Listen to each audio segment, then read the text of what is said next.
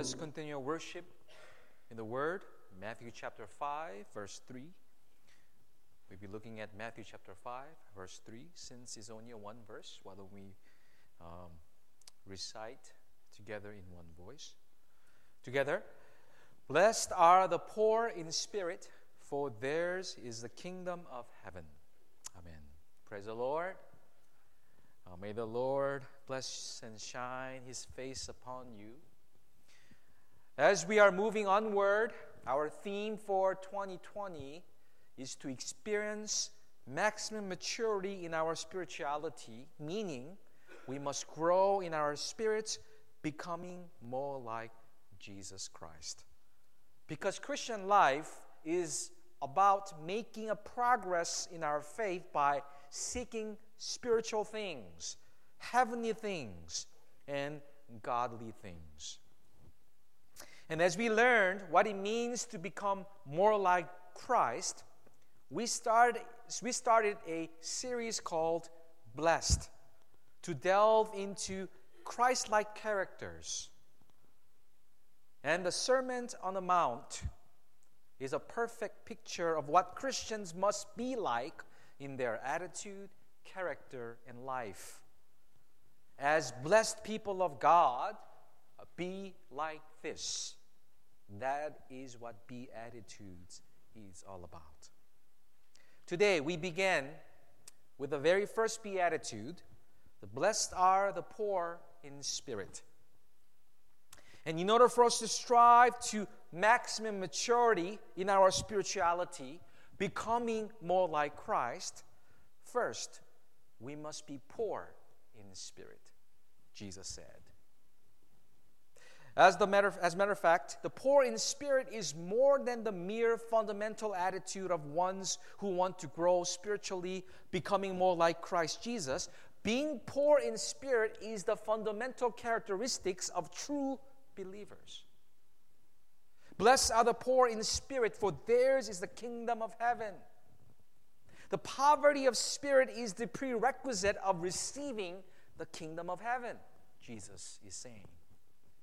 More specifically, for us believers, it is a prerequisite attitude of maturing in our spirituality, becoming more like Christ. Meaning, without having the poverty of spirit, you and I will never become more like Jesus Christ.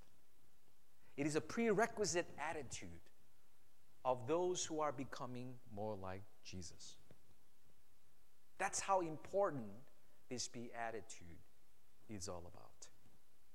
Then, what does it mean by being poor in spirit? First, let me explain what it means not. There are those who tell us that it should read, blessed in spirit are the poor. If you look at Luke chapter 6:20, actually it reads, blessed are you who are poor, for yours is the kingdom of God. And historically, so many would regard this as a commendation of poverty. But surely that must be entirely wrong. The Bible nowhere teaches that the poverty as such is a good thing. Poverty as such is a good thing, never in the Bible. The poor man is no nearer to the kingdom of God than the rich man. There is no merit or advantage in being poor. Meaning physical poverty does not guarantee spirituality. I know that some people believe and say that the Christians should be financially, materially poor. And this idea actually was popularized by Saint Francis of Assisi.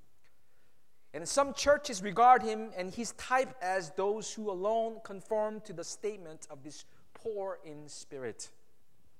Again, according to the scripture, the poverty is not a sign of blessing in the New Testament, even in the Old Testament, or vice versa.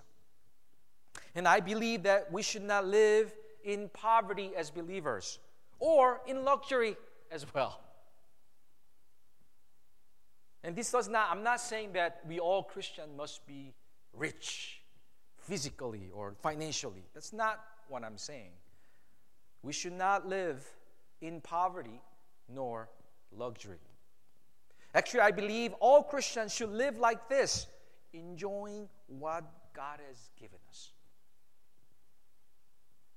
Whatever that God has given us now, we should be in content, thanking Him, living out as we enjoy our lives that has been freed by God's grace and mercy. Also, this wrong concept of poverty influenced even in understanding the evangelism or missions. Many people believe that the gospel is thriving in the third world countries because the people are poor economically and uneducated academically. Some people would say that. Some level, this view has a point, I believe, but this can lead to a serious problem on the concept of poverty, like being poor generally has some advantage or gospel message is more effective on the uneducated. That is not true. Again, the gospel is the power of God unto salvation for those who believe, poor or rich, educated or uneducated. The gospel is so powerful, it can change people for those who receive by faith. If you believe that, say amen. Gospel is the power of God. The gospel has so powerfully been changing people over the history, from simple minds to sophisticated minds. We must first get this right. This verse is not talking about the poverty of our physical world. I mean, she's talking about poverty of spirit. Let's get that thing very clear before we go on. Now, then what does he mean by poor in spirit? We have to be clear. Our Lord is concerned about here is the spirit. The emphasis is actually the spirit. Not the poor, but the spirit. It is the poverty of the spirit. In other words, it is the matter of heart and attitude. It's about spirituality, not physicality. It's not about the appearance, it's about the heart. It's about spirituality, not finance. Now then, what does it mean by poverty of spirit? Being poor in spirit. This can be explained by two things. First, humility. Everyone say humility. Second, hunger. Hunger. Now let's focus on humility. What is humility? I believe we can go into this and we can even discuss on this definition of humility, but it is simply about knowing who you are. That's what humility is. Knowing who you are, knowing your limits, knowing your strength, your weakness, just knowing who you are. That is actually humility. In order for us to clearly and rightly understand who we are, we must view ourselves in the light of the presence of God. Who are we? Go to God, and in light of Him, let us figure out. We cannot get the right assessment of ourselves if we look at men confronting one another. We must go before the Maker for the right assessment. Who are we before God? What does the Bible teach us about us? We are utter sinners before this perfect, almighty, and holy God. That's what Paul says in Romans chapter 3, verse 23, "For all have sinned and fall short of the glory of God." In him called Jesus, lover of my soul, by Charles Wesley, it reads, "Just and holy is thy name. I am all unrighteousness. Vile, full of sin I am. Thou art full of truth and grace." You might say, "Pastor, it's too depressing. It's too much on emphasizing on the topic of sin." And some churches today, in this country and also globally, they refuse to talk about or emphasize on sin in the church, on the pulpit, in sermons. No way. I'm not trying to depress or accuse or criticize anyone here. I'm simply addressing the problem of sin in our lives, though it is not well received nowadays. As a matter of fact, many churches today, again, fail to address this. But we must remember this, my brothers and sisters. Before the conversion of the heart, there must be conviction of the heart. There is an essential part of the gospel. This is an essential part of the gospel. Understanding who we are as sinners.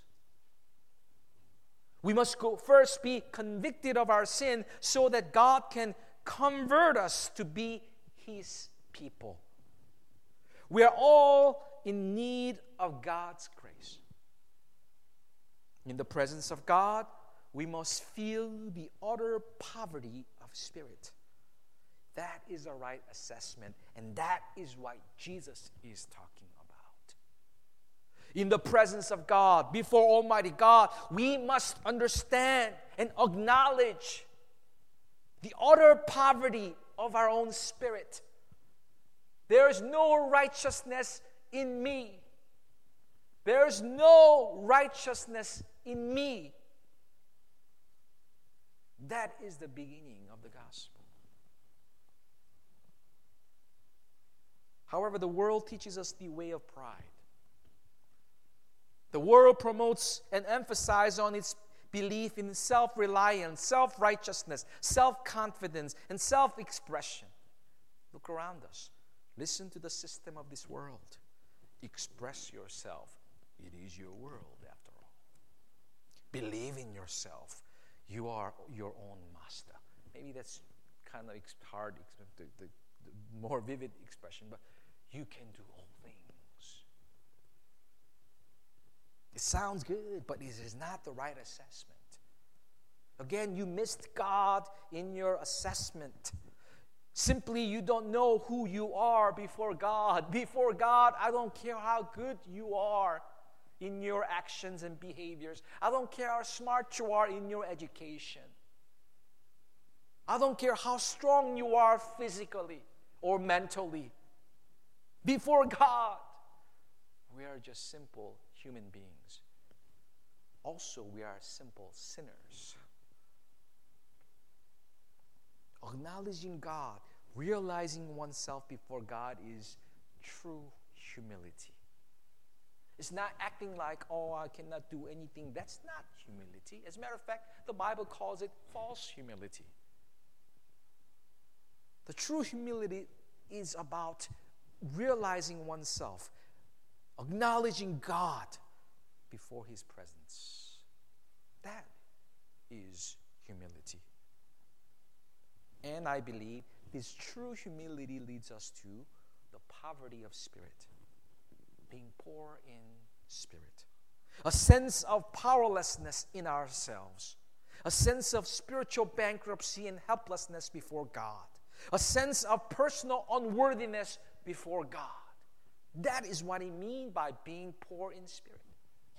Knowing that, acknowledging that, admitting that, I am in need of God's grace. I'm in need of God's forgiveness. I'm in need of God's provision. I'm in need of God's power. I'm in need of His presence. I'm in need, apart from Him, I can do nothing. And that is about being poor in spirit.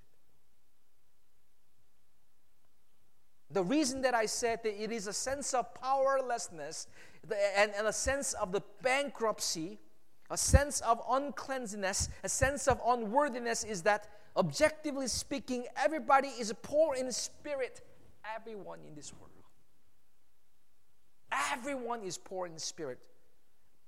Whether they sense it or not, whether they acknowledge it or not, is powerless without God and bankrupt and helpless and unclean, unworthy before God. But not everybody is blessed. Everybody is, in a way, in the poverty of spirit. But not everybody is blessed. If you sense the poverty of spirit, if you acknowledge that state of poverty of spirit, if you know, you are blessed, Jesus said. Blessed are those who are poor in spirit, meaning blessed are those who understand, those who acknowledge, those who admit, those who know their own poverty of spirit. They are blessed. Theirs is the kingdom of God. However, this does not mean that you should be depressed, defiant, or retiring, or weak, or lacking in courage. No. Poor in spirit is, again, simply realizing oneself before God that you are in need of God's grace. You are nothing without God. That is humility. And this leads us to the second point. The poverty of spirit is not just the humility, understanding this, also having hunger. Hunger.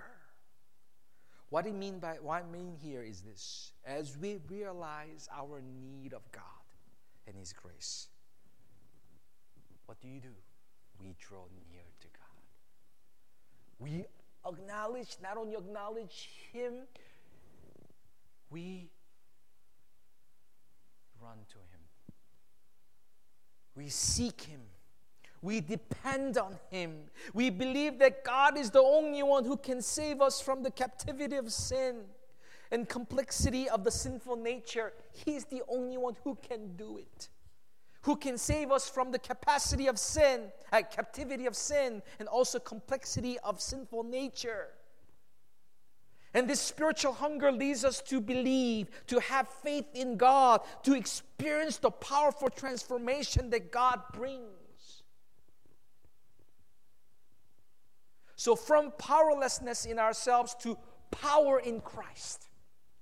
From spiritual bankruptcy in ourselves to spiritual blessings in Christ. From personal unworthiness to a new identity in Christ. That is what Christ brings to us. Knowing that He is the one who can bring this powerful transformation from powerlessness to power, from spiritual bankruptcy to spiritual blessing, from personal unworthiness to new identity in Christ. Blessed are those who are poor in spirit and desiring and hunger for Christ. Later on, we will get into this point a little bit deeper when we go to the beatitude of blessed are those who hunger for righteousness, they shall be filled. But being poor in spirit is about knowing who we are before God, that we are spiritually bankrupt. Thus, we go passionately seeking God, depending on God, trusting God and believing God that He is the only one who can save us. He's the only one who can rescue us. He's the only one who can provide us. He's the only one who can do it for us. And Jesus says, those who acknowledge that, those who are in that state of sensing the poverty of the Spirit that leads to hunger for God, they are blessed. Amen. He says, kingdom of God is yours. You know what that means? Yours is the kingdom of God. It means the presence of God is yours. Meaning, God is saying, I will be with you. I don't know about you. If God is with us, who can be against us? If God is with us, if we don't have that much money, who cares? If God is with us, if we are in need of something, should we worry about those things? No, who cares? God is with us. He's with you. He's more than enough for us. Yours is the kingdom of heaven, Jesus said. Powerful truth, isn't it? And those who understand, they are the poor in spirit who are blessed. It is my prayer, all of us, we will be poor in spirit. Every time we come before the presence of God as a church, this is exactly what we're doing, isn't it? Because we are poor in spirit, because we are acknowledging that we are nothing without God. Can't really do anything without God. We are still sinner. We struggle with sin of the flesh. And we have problems in our lives, issues that we cannot resolve. We've been waiting for a long time, but that's not going anywhere. It seems we are stuck. But understanding God is with us, and without Him we cannot do anything. And knowing that, acknowledging that, sensing that, you draw near to God in utter dependence and say, Lord, I need you. Lord, I need you. Lord, have mercy. Lord, please help me. Lord, please lead me, guide me. That's what it means to be poor in spirit. As you enter into the presence of God as a church today, in your own daily life, this is what we need to have. The poverty of spirit. Being poor in spirit. And seeking God with utter dependence. And those who believe and trust in Him, God said, He will reward those who earnestly seek Him by faith. And He will reward us with His presence. And His presence brings what? Everything that we need. Provision, power, everything that we can think of. Amen? It is my prayer. Let us be poor in spirit. And that's the first step of becoming like Christ. And when we do offer before God's presence, offer our presence before Him, He's the one who is changing us. He's the one who's making us to become more like Christ. He's the one who's going to lead us. He's the one who's going to do within us. Experiencing that is Christian life. Experiencing that is joy of our salvation. Experiencing that is the process of sanctification. Experiencing that is our final destination. Amen? Let us pray.